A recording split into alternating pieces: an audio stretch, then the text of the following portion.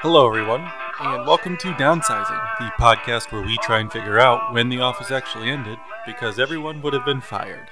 My name is Curtis, and I'll be your host, and with me is my co host and resident office expert, Antoinette. Hi, everyone. Today we will be discussing Season 5, Episode 25, Broke. In this episode, Dunder Mifflin is hemorrhaging clients, the Michael Scott Paper Company has financial issues, and David Wallace gets called in.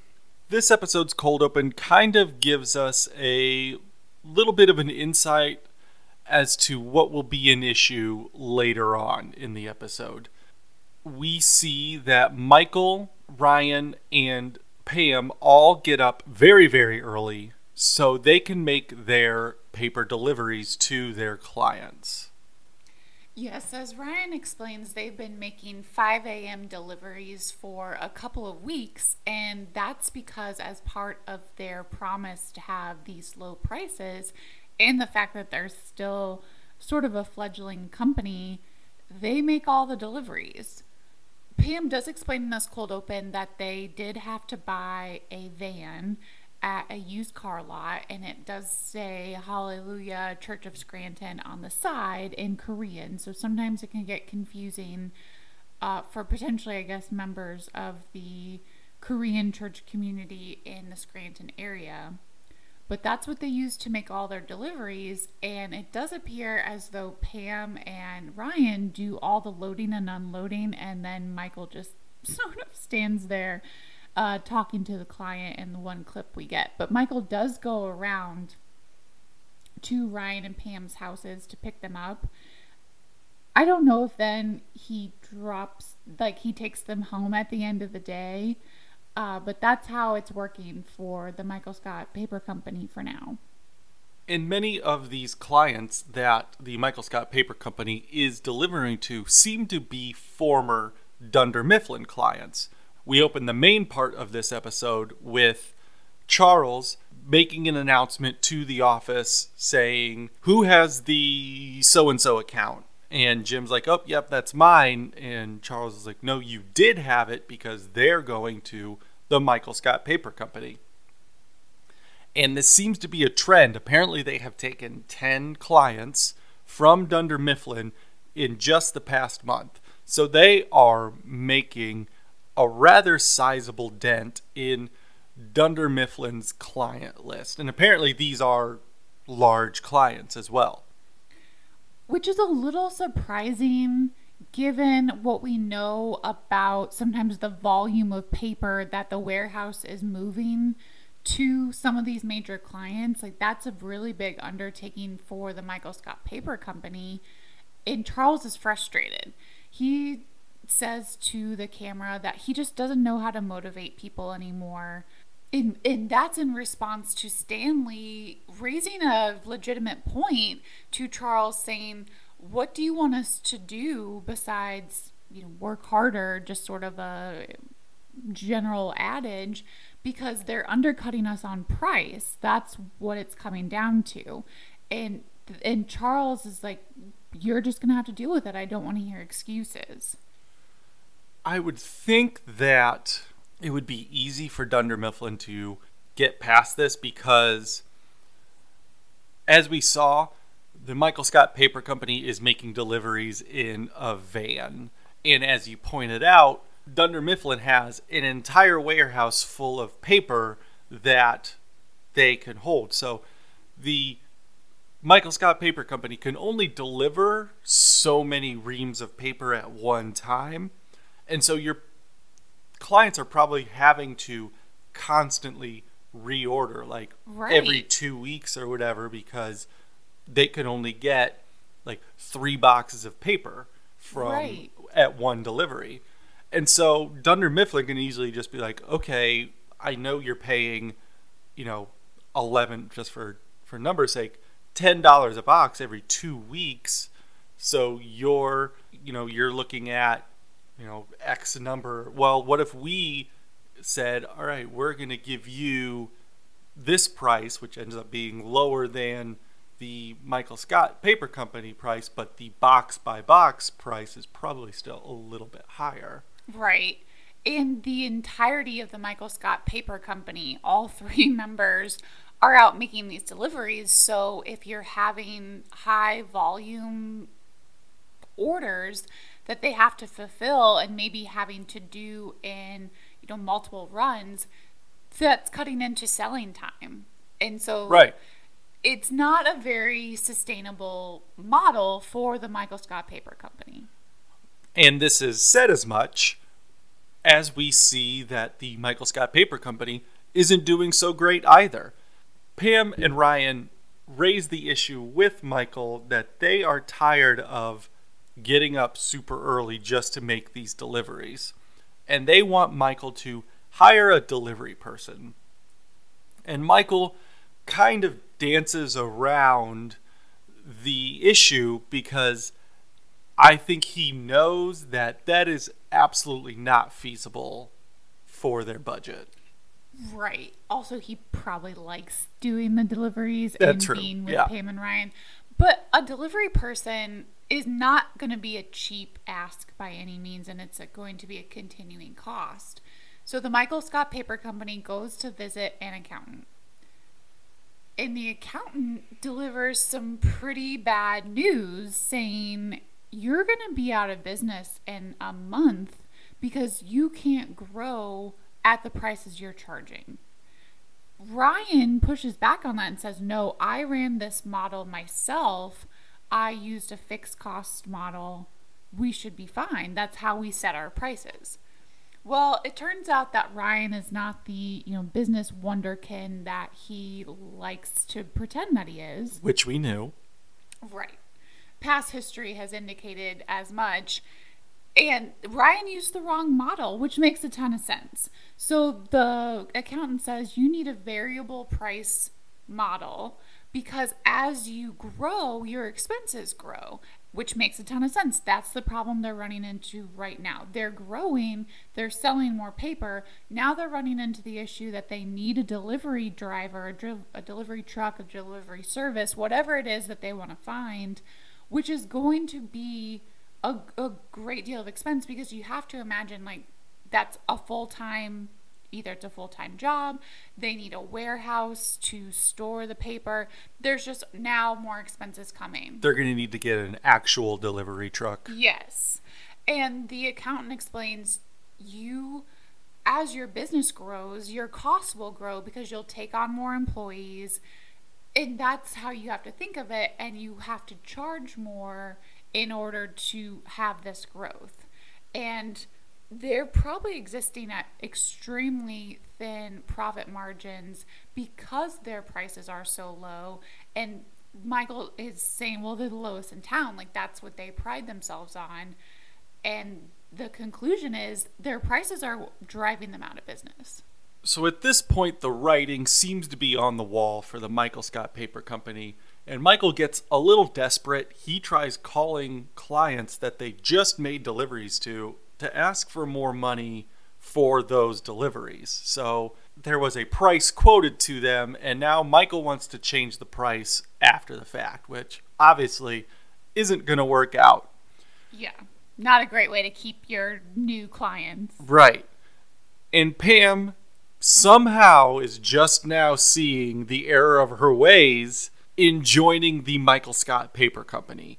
She lays out this analogy of if a kid gets into a car wreck and runs into a tree, you don't blame the kid because they don't know any better, but you can blame the person that got in the passenger seat and just let the child drive the car, which, yeah, is a pretty fitting analogy considering she knowingly went along with Michael Scott on a new business venture.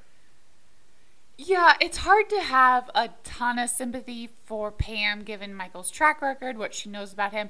And she's been having these up and down moments about the Michael Scott Paper Company over the last couple episodes. So it has been a bit of time since the previous episode. And like Charles said, over the past month, so maybe it's been a month and a half, the Michael Scott Paper Company has stolen, let's say, 10 major Dunder Mifflin clients. So Pam may have thought they've been riding high, but I'm also extremely curious how much money that she pocketed, in a salary over that month span. Michael also recognizes that the writing is on the wall, and Michael, Pam, and Ryan commiserate on just that they're pretty upset about this. Michael has a weird thing saying that he thought the saddest day of his life would be the day that Steve Martin died, but it turns out it's this day in which the company's going to die. Pam talks to Jim and just gives him the heads up that, like, hey, we're going to be out of business. Basically, she's not going to have a job. But like I said, I'm not sure how much of like an income she's bringing in. Hopefully Jim's making a lot of commission, but he's also losing his client base. So honestly, for Jim and Pam as a couple, this is not a great situation. Yeah, now that I think about it, they're essentially living on one salary because the money that Jim would be making off of his commissions is probably just going to Pam. Yeah. And so it's the same money coming in, but just through two different people. Yeah, it's never been a great setup for Jim and Pam, like personally as a couple.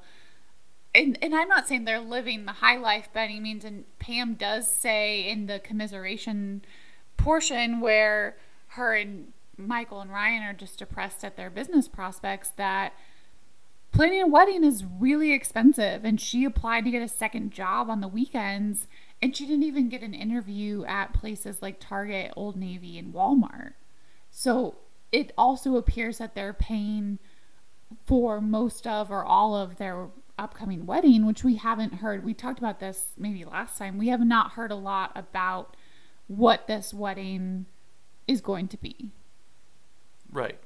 Meanwhile, Dunder Mifflin is being forced to react to the inroads that the Michael Scott Paper Company has made into their client base.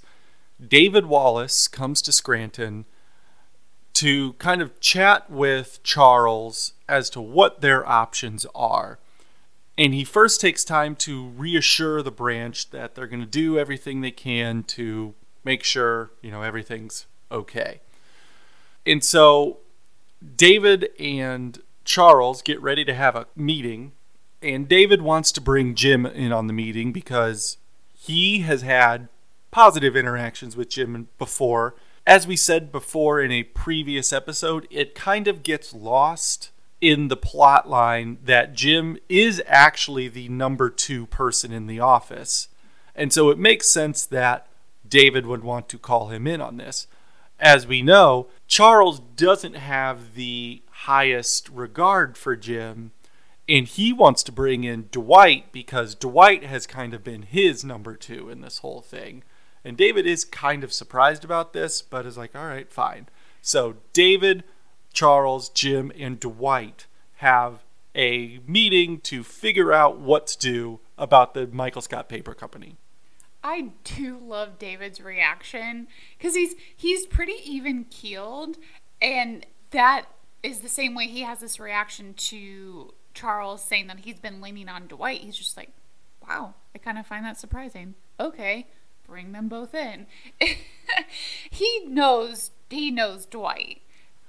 Yeah, but it is kind of this weird thing in that, yes, David knows Dwight and his personality, but Dwight's reputation speaks for itself in that he's the best salesman in all of Dunder Mifflin. And so it shouldn't be that surprising that Charles has looked to Dwight for advice and things like that.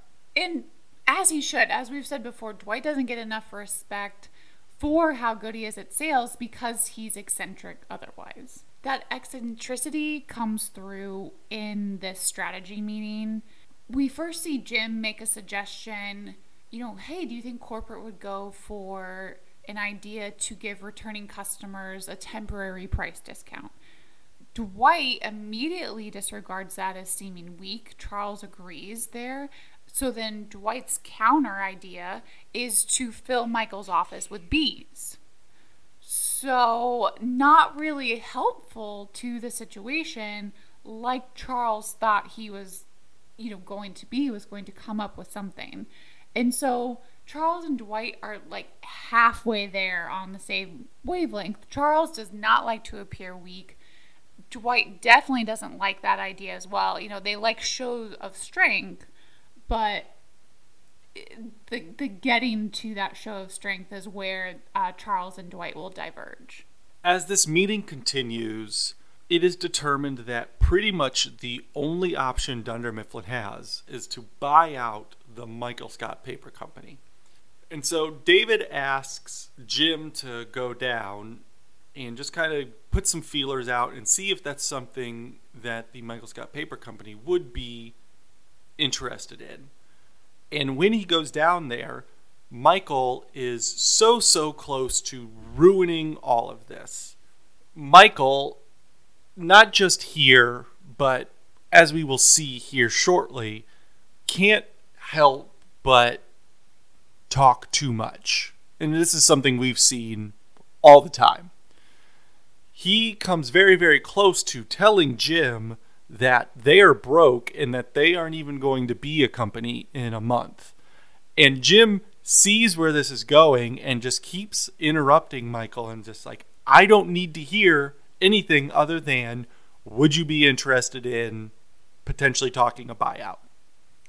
How do we feel about this? Because Jim knows this and he's definitely playing Dunder Mifflin, like he's helping out Pam in a way, but again, he could be hurting his long-term career prospects because the company has to expend money to buy out the Michael Scott Paper Company. True. And I was going to say it's a win-win, but honestly, at this point, it's not. We don't know that. Yeah. Because Jim is going to be getting his clients back, presumably. Right. We assume that whoever had them is going to be reassigned to that client. Right. But Pam is out of a job. But as we said, it's essentially one income because Pam's loss of income is now replaced by Jim regaining the commission off of the clients he lost. Right. In any buyout situation offered by Dunder Mifflin to the Michael Scott Paper Company would presumably be split 3 ways after paying off any, debts or expenses that they might have between Michael, Ryan, and Pam. Right. And so the Michael Scott Paper Company takes the meeting, and on their way up to the conference, Michael is struggling with the fact that he won't be able to not say that they are broke. And yeah, that's a pretty legitimate concern because, like we said, Michael has a big mouth. He tends to say the things that he shouldn't say, but also I just think he doesn't like lying to people. Yeah, think back to season 2, The Secret, when Jim had confided in Michael on the booze cruise that he had a crush on Pam, and Michael was just absolutely bursting and he did tell the entire office. So that's the same situation he finds himself in. And yeah, like you said, he just is not good at playing his cards close to the vest.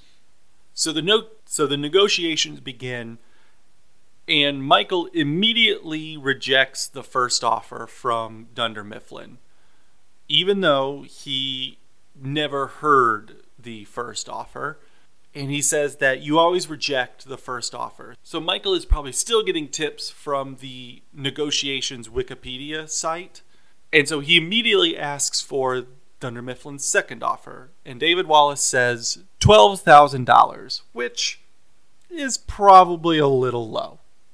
Probably. And that's the thing. You never go with the thing you're going to end up on. But David raises a lot of good points in supporting this $12,000 offer, saying he knows the market, he knows that their prices can't be sustainable, and so he thinks he just needs to wait them out. And it is here that we see Michael turn on good business Michael. Very, very rarely do we see it. And he lays out the fact that David has a board to report to and that a shareholder meeting is coming up soon. And David's going to have to explain why his most profitable branch keeps losing clients. And so Michael says that he doesn't have to wait out Dunder Mifflin, he just has to wait out David Wallace. And this definitely strikes a nerve with David. I think David is definitely following along with what Michael says here, and there is probably some truth to what Michael has said. And so David's like, all right, I'll have to get board approval for this, but we could probably go up to $60,000. And so Michael asks for the room so he can talk it over with Pam and Ryan. And they are all very ecstatic about this offer.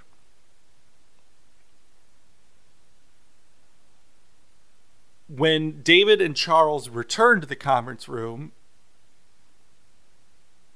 Michael rejects the offer, much to the chagrin of Ryan and Pam. Right, because when they were talking, it seemed as though that's what they are going to accept. That, yep, that's fine. They're going to split it 3 ways. Presumably, they'll walk away with about $20,000. You know, they shouldn't have a ton of debt coming in. And when Michael just flat out rejects it, Pam asks for another minute. It is at this point that Michael explains to Pam and Ryan that sure, $60,000 would be great, but we need money coming in all the time. So they need jobs. And so he is going to angle for a merger rather than a buyout. He wants jobs for himself, Pam, and Ryan. David is pretty hesitant at this. He says that Pam can't have a job because they already have a receptionist, and Michael wants her to have a sales job. David also obviously relents at Ryan rejoining the company, considering he cost Dunder Mifflin hundreds of thousands of dollars. Yeah, there's no way that Ryan should ever be anywhere near consideration for a job at Dunder Mifflin. The thing is, Michael's job, there's still an opening for the regional manager. So he actually has an opening here. Because David sort of balks that this is a lot more than $60,000. We're talking salaries, benefits, etc. here. But really, that slot's open. But it is a big ask for them to take on new salespeople, even if it is at a commission rate, because you are looking at benefits and payroll taxes, etc. for a new employee. And while Pam does have some sales experience with the Michael Scott Paper Company, it's not exactly as though she was the one pulling in these clients. Well, Michael is talking over his rejection of the $60,000 offer with Pam and Jim. Dwight receives an interesting phone call from his former client, which is the woman that the Michael Scott Paper Company delivered paper to earlier in the episode, that Michael then called to ask for more money. And this client is telling that to Dwight and saying, yep, leaving the Michael Scott Paper Company, coming back to you, probably because the price was comparable and why not. Dwight is immediately piqued by this information, runs off to tell Charles, who's grabbing a cup of coffee. Jim has overheard the conversation Dwight was having and then follows Dwight in because Jim's trying to keep this buyout merger thing going in favor of the Michael Scott Paper Company for Pam's sake, we assume. And if they know for sure that they're broke and going to go out of business in a month, well, Dunder Mifflin doesn't have to expend any money on any sort of buyout or merger. So Jim follows Dwight into the kitchen as Dwight goes to tell Charles all this. And Dwight lays it out there that there's no way that the Michael Scott Paper Company is going to make it very much longer. They can wait them out. There's no need for this merger. And Jim's like, oh, well, good job, Dwight. You cracked the case. And Dwight continues to get distracted by this phrasing. And he's like, no, you don't crack a case, whatever. And Jim knows he has him at this point. So Jim asks, okay, yeah, because you've solved so many cases. What are your top 5 cases?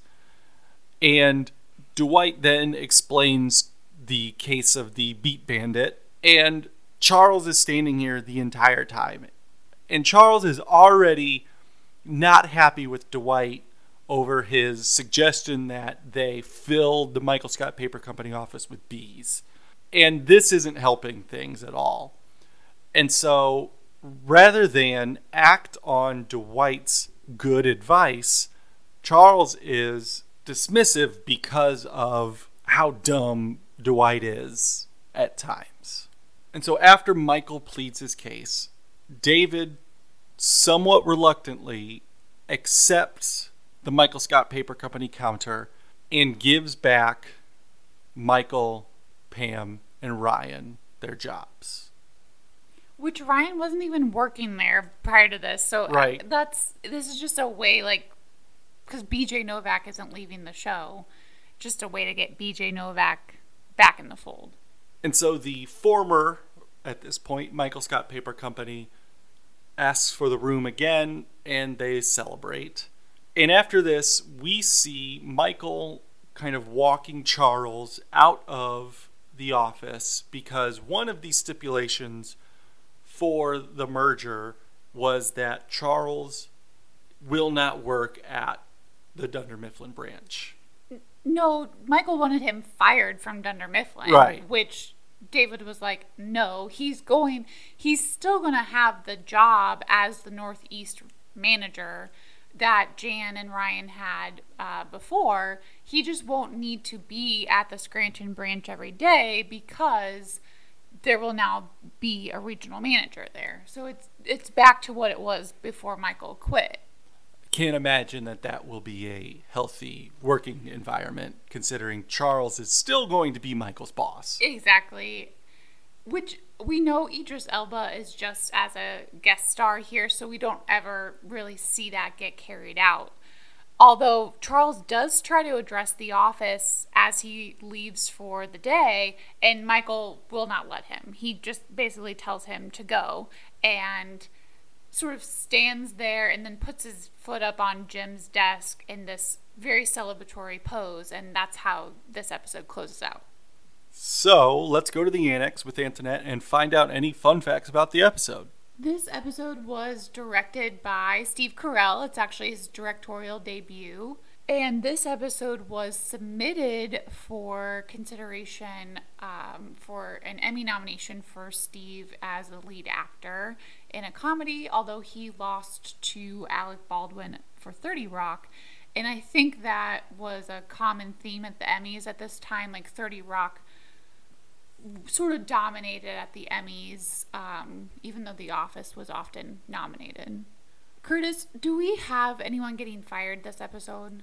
I know you think David gets fired here. Why is that? I put a question mark next to it, but I thought that David, there's definitely an argument to be made that David accepted and made these counteroffers without any input from the board, stockholders, legal department, anyone else in corporate, and that accepting the merger in which he brought back Michael and Ryan probably wouldn't go over very well. Yeah, so maybe not immediate. David might be on the hot seat here. Yes. It'll be kind of a wait and see how this plays out, and if it goes bad, it's definitely on his head. Yeah, I would say that.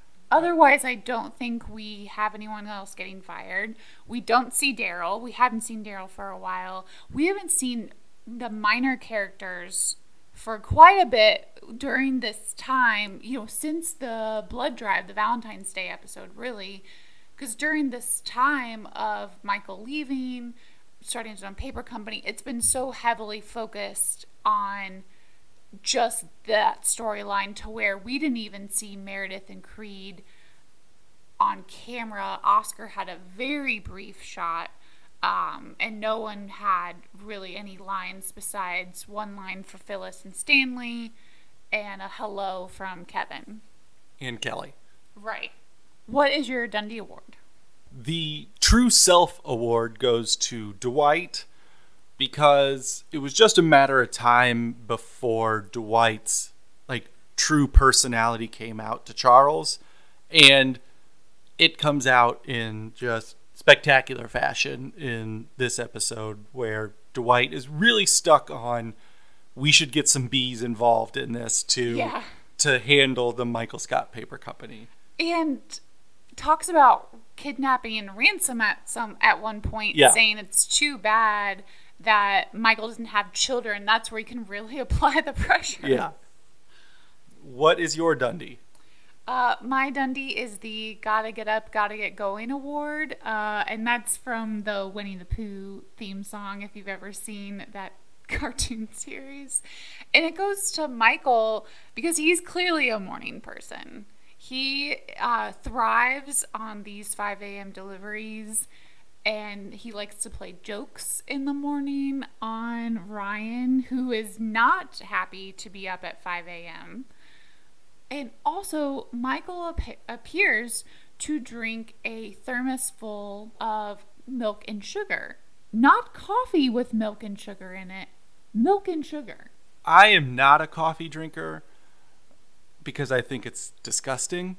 And I feel like most people also think it's disgusting. It's just one of those things that people are just like, oh my God, coffee, I love it. I can't live without it. It's like, no, you don't actually like coffee because you put milk and sugar in it. You make it taste good because it tastes terrible. Two things in response to that. First, I enjoy coffee. I just can't drink it anymore because it's so acidic. But if you get a really good coffee, I'm not talking about crap Starbucks. That is some of the worst coffee that people pay a lot of money for, in my opinion, because it has a very burnt flavoring to it. But you get a very smooth roast. You can drink that black or with just a touch of milk, no problem.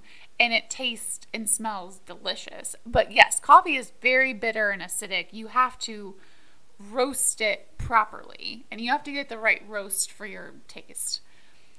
Second, bit of a tangent. If you've ever seen the docuseries McMillions on HBO, it's really good if you haven't. But there was just this scene where they're following this couple, and they go to McDonald's and they're ordering their coffee orders. And no joke, they both asked for 10 creams and 10 sugars in a medium coffee. Which at that point is exactly Curtis's point. You're not drinking coffee. It's a splash of coffee at that point. And let's be serious. McDonald's coffee is not going to be that high quality, smooth roast. You're definitely going to need to probably put something in there. But just don't get it at McDonald's then, unless you can't avoid it.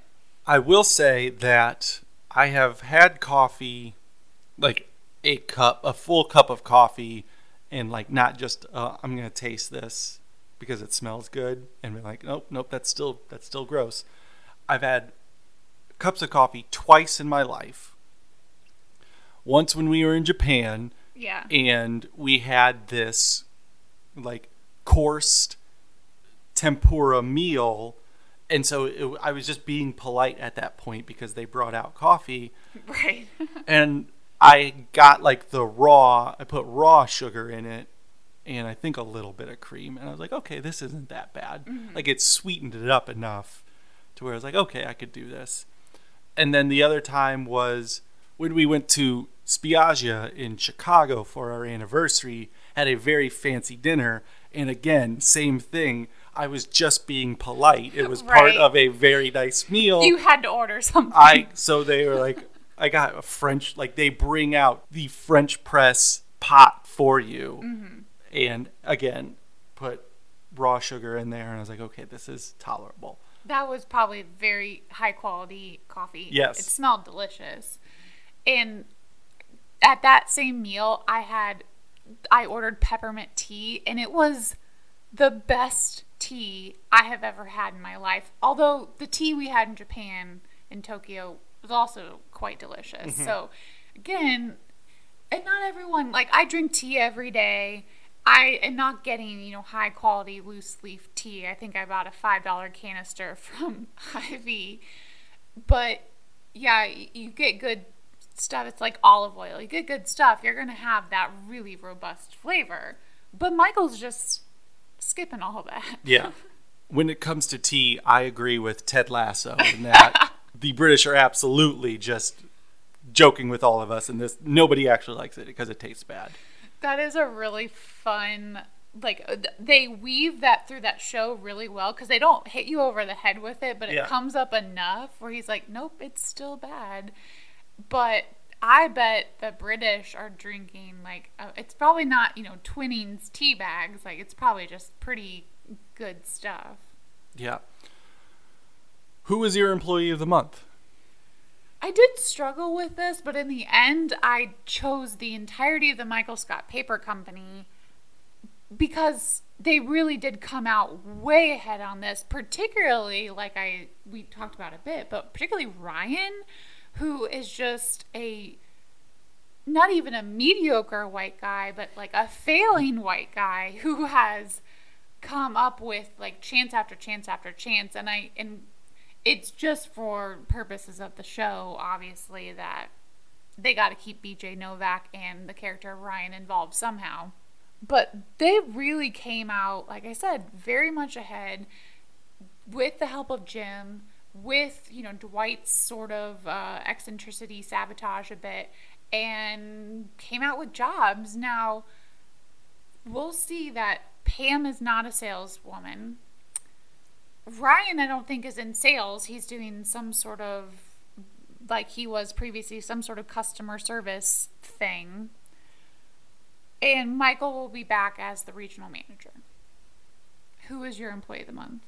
I just chose Michael for mostly the same reasons that you just laid out, but the scene of him in the conference room talking to David Wallace always sticks out to me because it is a very, just very well laid out, and Steve Carell does a great job of delivering this. And it is very weird, and this, like we have said throughout the show, it's almost a different character when Michael is all of a sudden competent Michael. Yeah.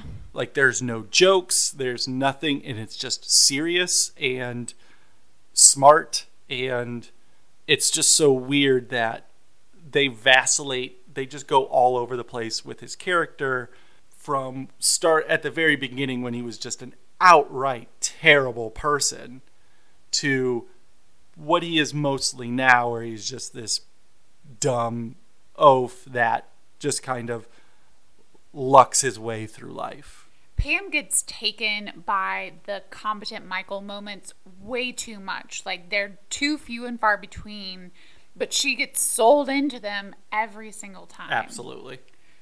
Before we wrap up this episode, I do want to say that this episode is full of some pretty good quotes, and one of them comes from Andy, and it's an exchange between Andy and Charles after Charles is really lamenting the fact that they've lost 10 clients. They need to push through this time and pull it together.